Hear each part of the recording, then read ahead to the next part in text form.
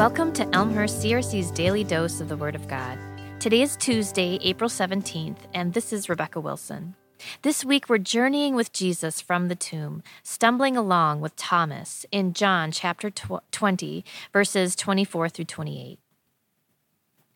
One of the disciples, Thomas, nicknamed the twin, was not with the others when Jesus came.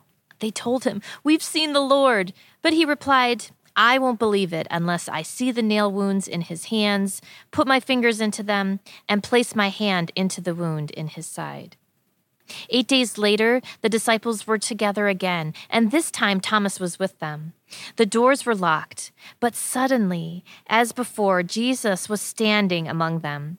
He said, "Peace be with you." Then he said to Thomas, "Put your fingers here and see my hands. Put your hand into the wound in my side.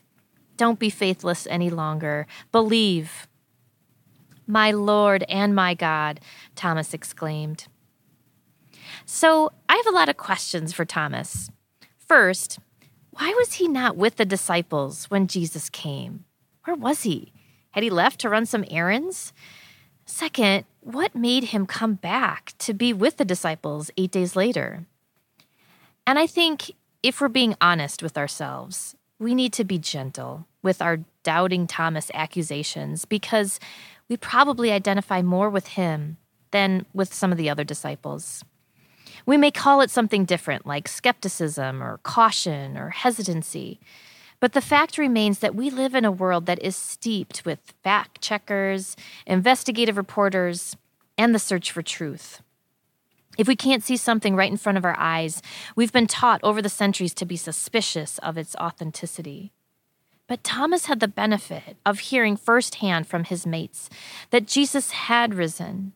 He had been running around with Jesus and these 10 other men for years. And don't forget about the women who had helped support the ministry of Jesus, who had also traveled with them. They had also told Thomas that they had seen the risen Lord. And so I'll go back to my first question.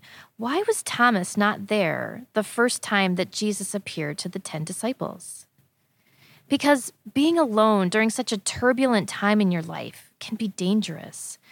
Without the company of other believers or the fellowship of the church, we can find doubts and unbelief creep into our hearts. And that's why finding an Alpha group is so important. And this isn't a shameless plug for Alpha. Maybe for you it's a small group or Havarim or a prayer pod or whatever you want to call it, but you need to find your people.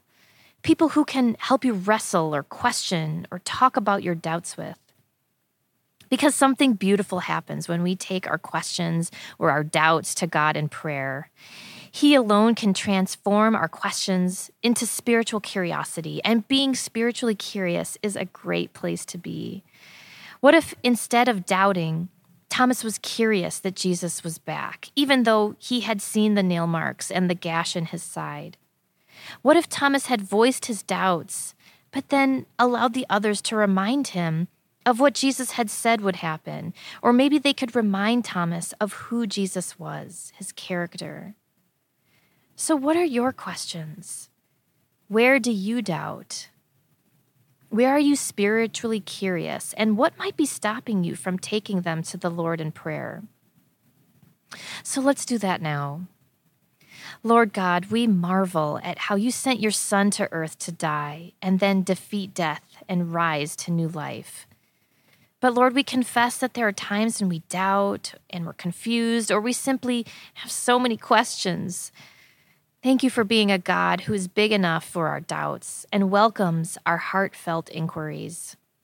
Please help us find people who are safe to discuss our questions with and who will walk alongside us to find your truth and answers. Help us to bring our doubts to you and rest in your goodness and faithfulness. And we pray all these things in Jesus' name. Amen.